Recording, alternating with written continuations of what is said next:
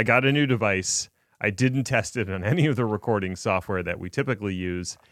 And then I just decided to go forth with recording software we have not used in months, rather than the one that we have been using that, while it crashes, seems to work most of the time.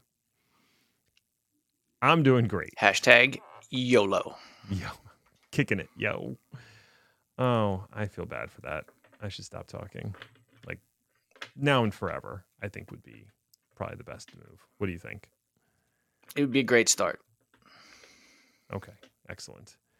Unfortunately, I'm helming the episode today, so that I might have to forswear talking later today. Let's just say. It's one of those compromises where nobody's happy. Is that what we're doing here? Isn't that the very definition of a successful compromise? Is when no one's happy with the outcome? That's only said by people that suck at negotiations. I feel like Steven Seagal said that, so accurate. Yeah. Turns out he sucks at pretty much everything. Yeah. Yeah. Yeah. There's some really good, I mean, if you want to fall down a YouTube rabbit hole for half a day, there's some really great Steven Seagal and just general fake martial arts masters content out there. Talking about the guys who do the no touch knockouts and stuff, where they're literally just waving their arms at their trainees, and the trainees are just throwing themselves across the room and collapsing.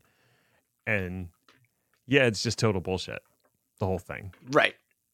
Yeah, it's somewhere in between 100% scam and one of those things where the adherents are so deep into the program that they just insist that what's happening is happening. Oh, yeah, they're truly, I mean, if you think about the amount of time and effort that they've vested into learning these techniques from a supposed master, to admit that they have completely wasted the last 2 years of their lives, that's difficult. Maybe it's easier to just throw yourself to the ground. It's kind of what you want to do anyway. It's a fair point. It worked in kindergarten. Why wouldn't it work now? Hey, all right. Hello, Alleged Human, and welcome to the Chaos Lover Podcast. My name is Ned, and I'm definitely not a robot. I am a dogmatic interpretation of DNA encoded with free will and limitless potential. What I choose is my choice alone, and if I want to scamper with butterflies or drop anvils on ants, that's up to me. In fact, I could even... Code 47 Gate Override. Reset Personality Matrix. Yes, that would be delightful. Oh, with me is Chris, who is also here. Hi, Chris. Anvils on ants? Don't judge me. I do what I want. Sometimes. It just seems somewhat excessive. It's a metaphor, if you will. And that's very apropos because today's topic is about analogies, models, and potentially metaphors. How about that? Wow. It's almost like I did all of this on purpose and haven't been on a peyote trip for the last 3 days. Almost. No, I kid. I've never done peyote. I'm too scared. There's ayahuasca all the way. I got you. Oh, no, just stone sober, which is maybe the most dangerous condition to be in these days. And yet here we are. But I do sometimes attempt to reach an altered state by working myself to exhaustion, which is how we came up with this topic. When I say we, I mean me. Today we're talking about the efficacy of analogy, or why Ned shouldn't spend 3 hours alone with his thoughts. Did I go for a 3-hour trail run this past weekend? Did I also forget to pack my earbuds? Are you about to reap the whirlwind? Oh, the answers to all of these questions happen to be yes. So get in, loser. We're going on a philosophical adventure. Orange Julius optional. So do I need to be involved in this one, or can I just kind of step away? It's hard to say. I would like your input on this because this is something that's just been percolating in my mind for entirely too long, and sometimes you need to air things out a little bit. That's not a metaphor. All right. You really just I'm frightened, but I will permit you to continue. Okay. All right. So, The realm of information technology as we know it is littered with analogies and models. And that's in large part because the actual implementation of technology involves a lot of, let's say, foreign concepts and ideas, especially to the layperson. So, to sort of ease them into the hellscape of modern IT, we use cozy analogies like a warm electric blanket. And we use models to pretend that there's some kind of structure in the churning morass that is technobabble. That line up to your experience, Chris? Yes. Okay. So far, so good. I would posit that analogies are incredibly useful for understanding unfamiliar things, but they do have limitations. There is generally no perfect analogy, and once you stress that analogy, stretch it out, you'll start to see where the cracks and faults lie. Just like a circuit board that operates under inhospitable conditions, connections become faulty, logic stops flowing from one contact to another, and some other third thing about how capacitors are catalysts for change. Wait, did I just stretch an analogy about analogies using a circuit board analogy that failed under stress? Huh? Damn it, I'm good. Pat yourself on the back. You think you did a good job. I think I did a great job. And in that vein, I thought we could look at two classic models / analogies that we use in IT and discuss a little bit about where they succeed, where they fail, and examine why sometimes you just have to come to things on their own terms. And the first one is one that I learned very early on. It's the OSI model. You know it. You love it. You probably have an acronym dedicated to remembering it. Wow. And that's all the time we have for the show today. The level of energy I'm getting from you. You need to take it up like 6 notches. Okay. I actually don't remember the analogy. Is it one about pizza, or is that where the planets are? Are you talking about the mnemonic? Because there is a mnemonic for the OSI layers that does involve pizza, but we're not going to use that one. Oh. Because I'm cool. Well, in that case, I'm even less interested. Damn it. Should have done the Hawaiian pineapple thing. Anyway, anyone who's had a, let's say, even casual interest in modern networks has probably encountered the OSI model. It's the 7-layer dip of the IT world, and just like a 7-layer dip, the actual layers tend to bleed into each other, and the contents of each layer are a matter of serious debate. Is layer 3 guacamole? Maybe, but maybe it should be black beans. I don't know. Do you have a strong preference? Oh, guacamole all the way. Okay, all right. Well, then we can still be friends. The classic OSI model is meant to describe a series of independent layers in networking in which each layer can be implemented individually, decoupled from the layers above and below, which is actually a really smart idea. As a quick example, layer 1 is the physical layer, i.e. the actual physical media that carries the signal. Layer 2 is the data link layer, which is usually Ethernet. You can change layer 1 from, say, copper wire to fiber optics, and it really shouldn't change the implementation of layer 2. So each layer is meant to exist as an abstraction with a fixed set of rules for engagement, and no one would ever compromise those rule sets for the sake of expediency. Ever. So what you're saying is some of them are more abstracted than others? I would say that things get fuzzy real quick. So, to your point, the actual 7 layers from 1 to 7 go physical, data link, network, transport, session, presentation, and application. And you can use the fun mnemonic, people don't need those stupid packets anyway. There is a pizza one. That is a good one. But I like that one because it's insulting. So that's why it's my favorite. To give let's say a more concrete example of the OSI model implemented with real technology, let's use your home network, Chris, which I know you've recently been interacting with at various levels of frustration. It's been going great. It makes you wonder why we ever change anything, right? Was it broken? No. Let's break it. Wow, it's kind of a callback to the beginning of this episode. Anyway, so let's say you want to check out a new website, antiquespoonsophistry.com. So you pull up ask.com on your web browser, and you are swiftly greeted by, well, let's just say not spoons. How did ask.com load up these curvaceous and decidedly non-pewter images? Well, layer one. The world is dying to know. I know. Layer one, and yeah, don't put ask.com into a browser. Just, pro tip. Layer one would be the Wi-Fi network at Chris's house. This uses the physical medium of the air. Magic. We're goddamn wizards, people. Layer two is the data link. Literally, though. Like, literally, though. Yeah, literally wizards. Mr. Wizards. Thank you very much. Layer two is the data link. That governs how your laptop establishes a connection to the wireless router. Network traffic is placed in these little things called frames with stuff like MAC addresses to identify the sender and the receiver of the frame. Layer 3 is the network layer, which is confusing because isn't like all of this networking? Sort of, but in our case, we're using the Internet Protocol, aka IP addresses for layer 3. This is where packets are created, passed, and processed.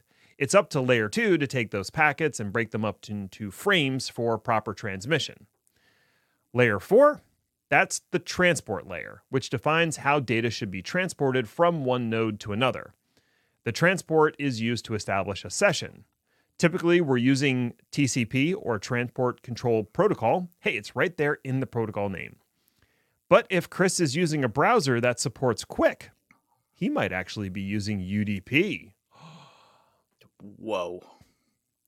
Now, layer 4 establishes the session, and layer 5 is the session, which is where things start to get a little fuzzy.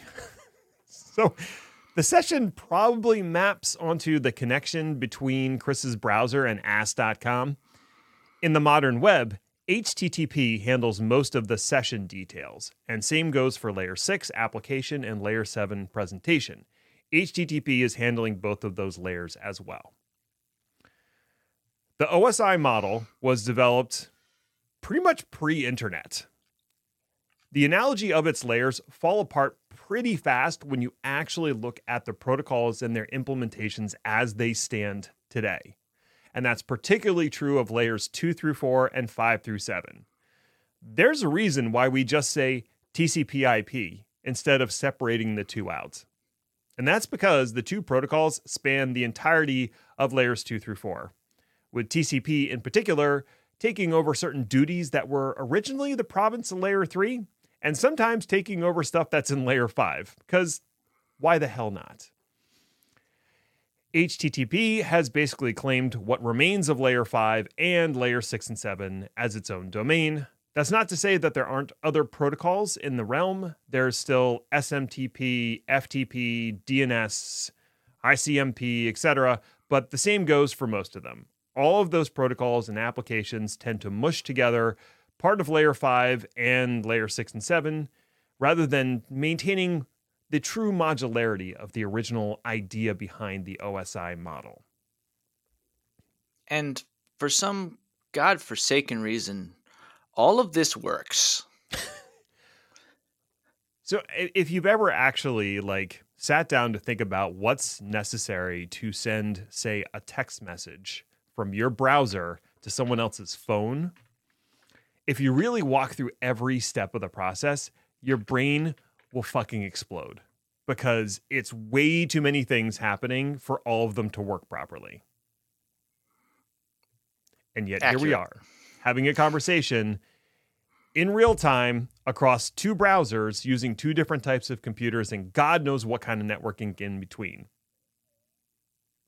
It's a miracle. In my case, it's a sad one.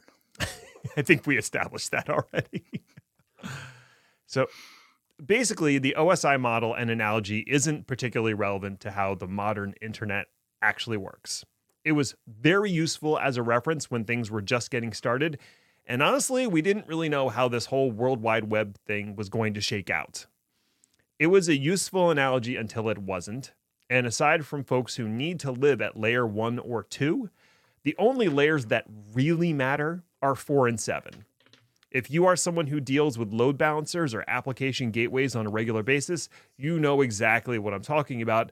They're sometimes literally called layer 4 or layer 7 load balancers. That's why. So there's a newer model, which is called the Internet Protocol Suite, which uses exactly the model that we're talking about, the newer one. So link layer, internet layer, transport layer, and application layer. Only has 4 layers, much simpler model. Still uses the layer analogy in a way that maps to how things are actually being implemented today, but it's not perfect. Overlay networks, the QUIC protocol, and other networking technologies that are further down or further off in the horizon are going to blur the lines in this model, and there probably will come a point where a different analogy and model is more suitable. But for today, it works. So, End of this exercise, we're just going to have a model that says internet. And there'll be a question mark on the input side and a question mark on the output side. And everybody will be like, yep, that tracks. And a little exhaust valve at the bottom, which is where the companies pull all your private data. That's probably the model that makes the most sense, right?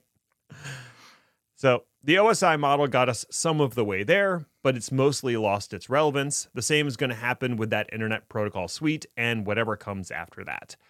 None of these are necessarily good or bad. We just need to acknowledge when a model or an analogy has lost its utility and find a better one, rather than clinging to it defensively, telling people they'll get it when they pry it from our cold, dead hands. Which brings us to the next one. Lean manufacturing and DevOps. Oh boy. Oh boy. You started this, so you might have a little more to say on this one. A couple of weeks ago, you went hard against the Phoenix Project, Chris. I believe you called it a fraud on the order of Rich Dad, Poor Dad. Now, I haven't read the latter, but I am certainly familiar with the former. And I thought the first time didn't read, let's be honest, listened to the Phoenix Project, it was fairly revolutionary. Like, who hasn't met their company's Brent? Or in some cases, been Brett at least once. Chris? I don't know what you could mean. So the core thesis of the book is that software development and IT operations are like a manufacturing plant. And so we should adopt lean processes that have proved so successful in mass manufacturing.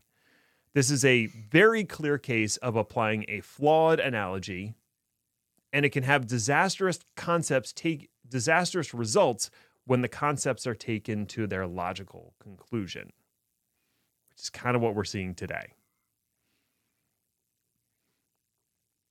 The basic idea seems really sound.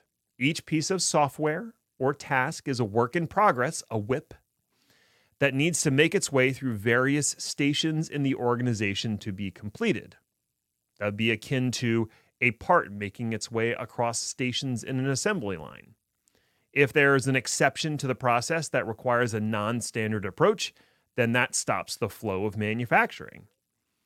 In a similar vein, if the speed with which processes are completed is dependent on the slowest portion of the process, then you have now found the bottleneck in your process. In our fictional story, Brent is the bottleneck for just about everything in the organization because they don't have the needed discipline and processes in place.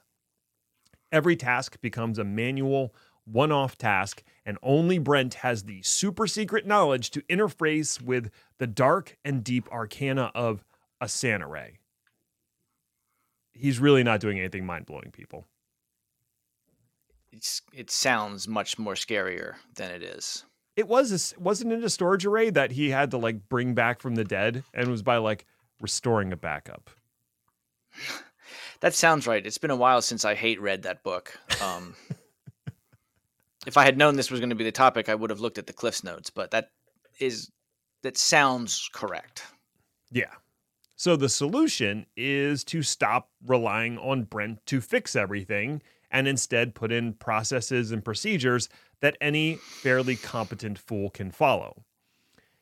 Everything from the software development process to the deployment of updates to routine patching should be documented, automated, and constantly improved upon. And anyone should be able to tug on the metaphorical rope if things are going sideways or a flaw is discovered. I think they brought that up a bunch of times, that Hyundai had like anybody could pull the stop cord at their station to stop the line if something was going wrong, and then they could provide immediate feedback, and now that was super important. Like, yeah, okay.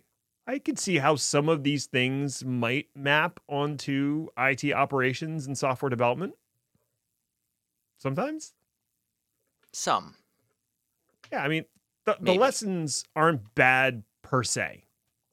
If you are coming from an IT department where everything is always on fire, and I know you and I have both been at least immersed in one of those environments, even if we weren't directly working there, it puts you on the constant verge of burnout. And everything in the organization seems to be a learned art from some CLI wielding sysadmin with a gray beard and zero tolerance for your bullshit.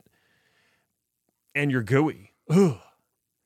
So these lessons, and you're picturing someone in your mind right now. Might be you. So yeah, the lessons from the book were manna for that person's soul. Gene Kim, the author of the Phoenix Project, is basically saying that your current situation is totally fucked, but there is a way out.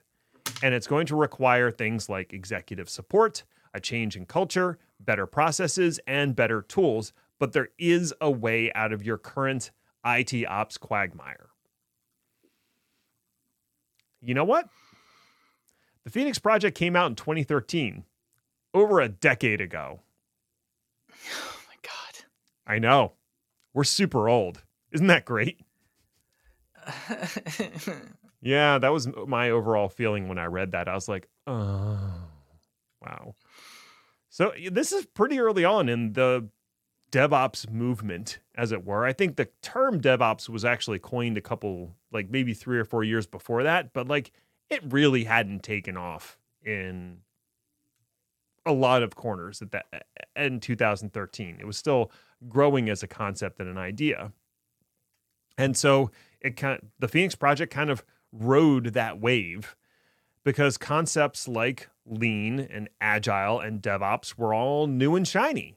And the cloud was starting to become relevant to the average organization, which meant the introduction of new technologies and tools. IT admins were discovering the beauty of the REST API. Puppet and Chef were in their infancy, and automation at scale was really just getting started. That's where we were in 2013 when this book came out. A lot of Perl scripts. So many Perl scripts. Was actually my first scripting language in any serious context because, God, if you hated yourself, you would write batch scripts for Windows. Just everything that's awful. What a punishment. So we had like the first wave of the DevOps movement, and it needed analogies that folks could grok. Sure, we aren't deeply immersed in manufacturing. We don't understand everything about mass manufacturing, but we could like understand what an assembly line is and how shit can get backed up if there's a bottleneck or a breakdown at a critical juncture.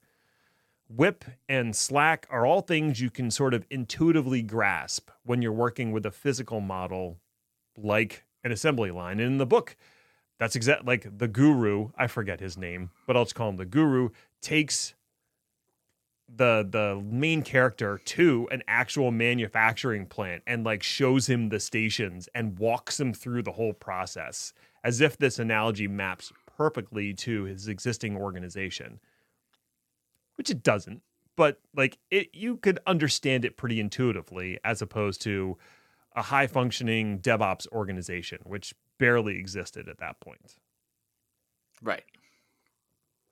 Now, One problem with DevOps, we'll call it 1.0, and the Phoenix project is that it glossed over the really hard parts of the transformation. An even bigger flaw was that manufacturing and assembly lines are a strained analogy to start with. You know what IT ops isn't? It isn't a bunch of semi-skilled laborers doing the same task the same way in a highly developed field that has over 100 years of experience to draw on.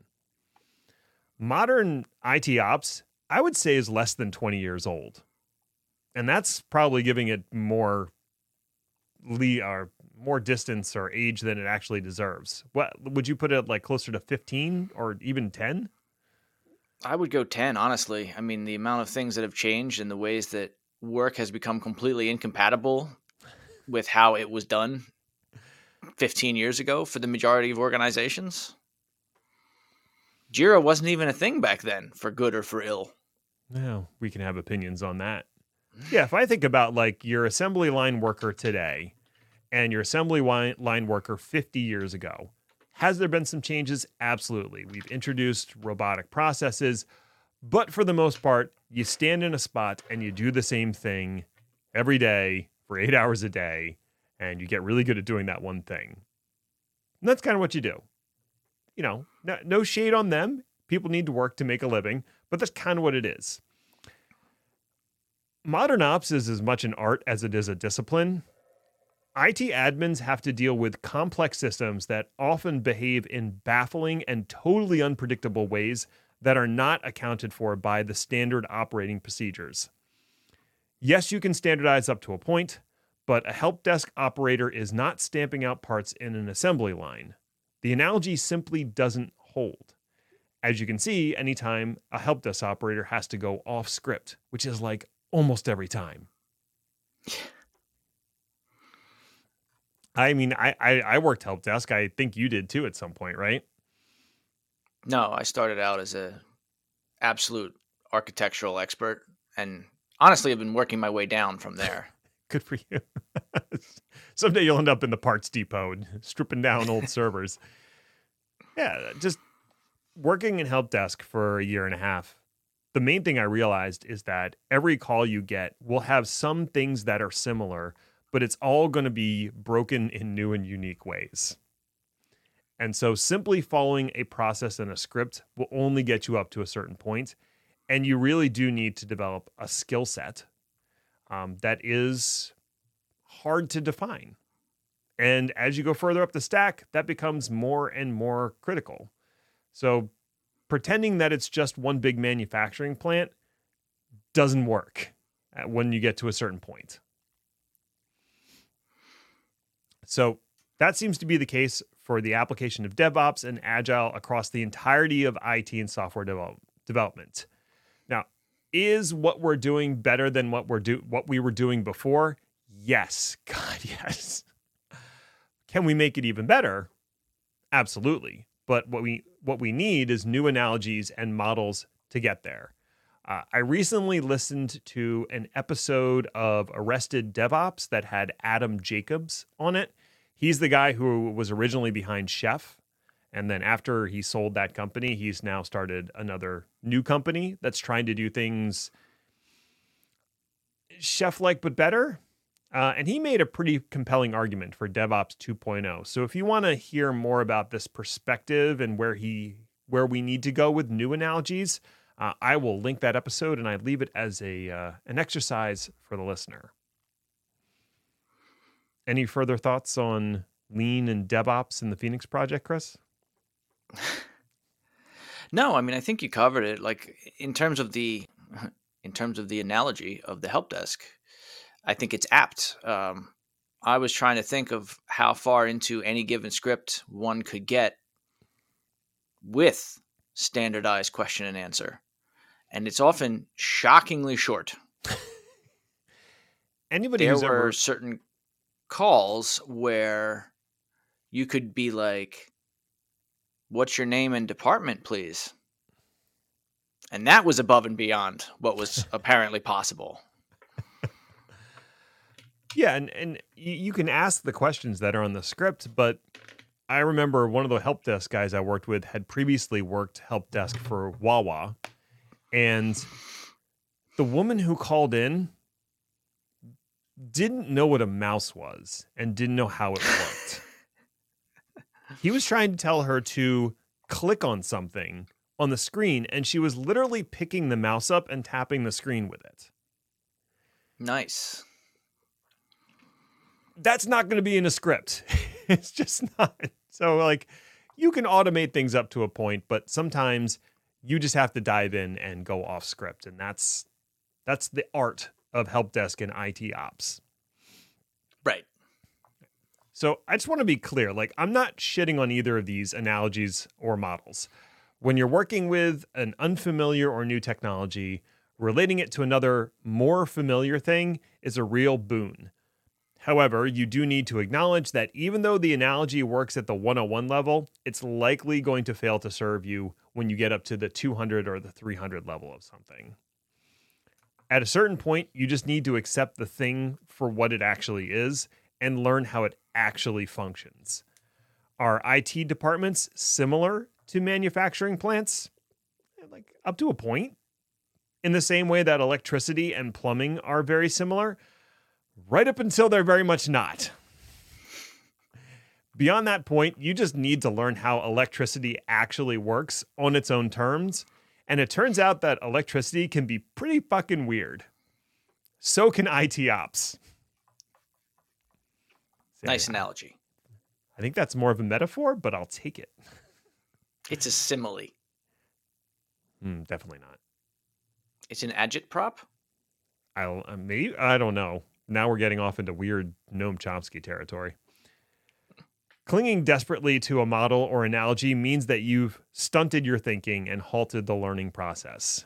So all I'm really saying is be willing to use models while they're efficacious and then drop them like Simon did Garfunkel. You know, I'm concerned that that's not going to resonate with our millennial demographic. Maybe like Justin did in Sync.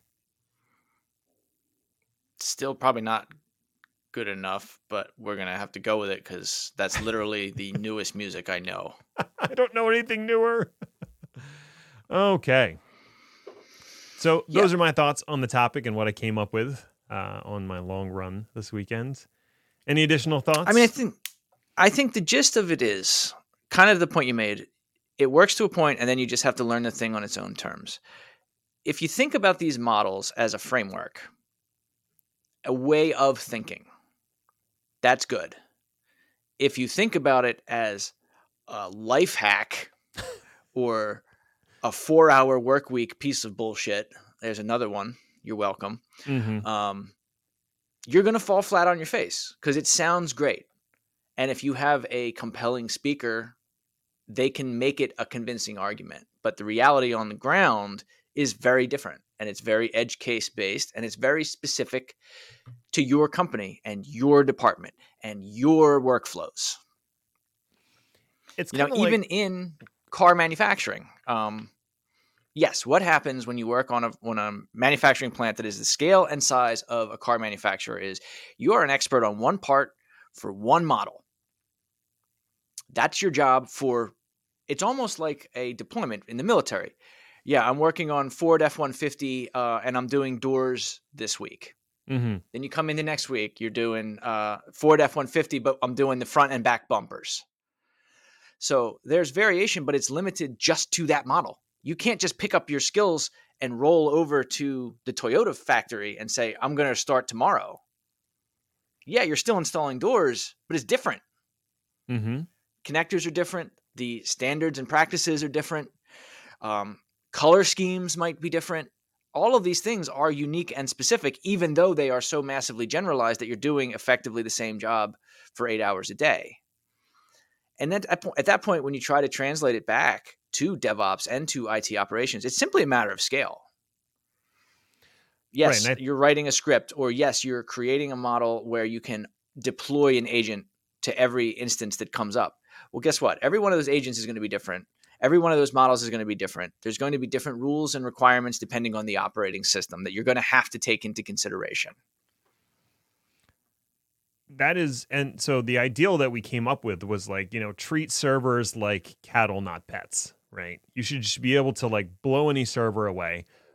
But that again is like a flawed analogy because some servers have to be pets. And there's this thing called like persistence. Some things need to persist, like your database. So how do you embrace immutability and being able to just blow away any server in your organization with the need to retain data and have it persist across time? I mean, I don't know what you're talking about. The last time I blew away a database, I all of a sudden had a lot of free time.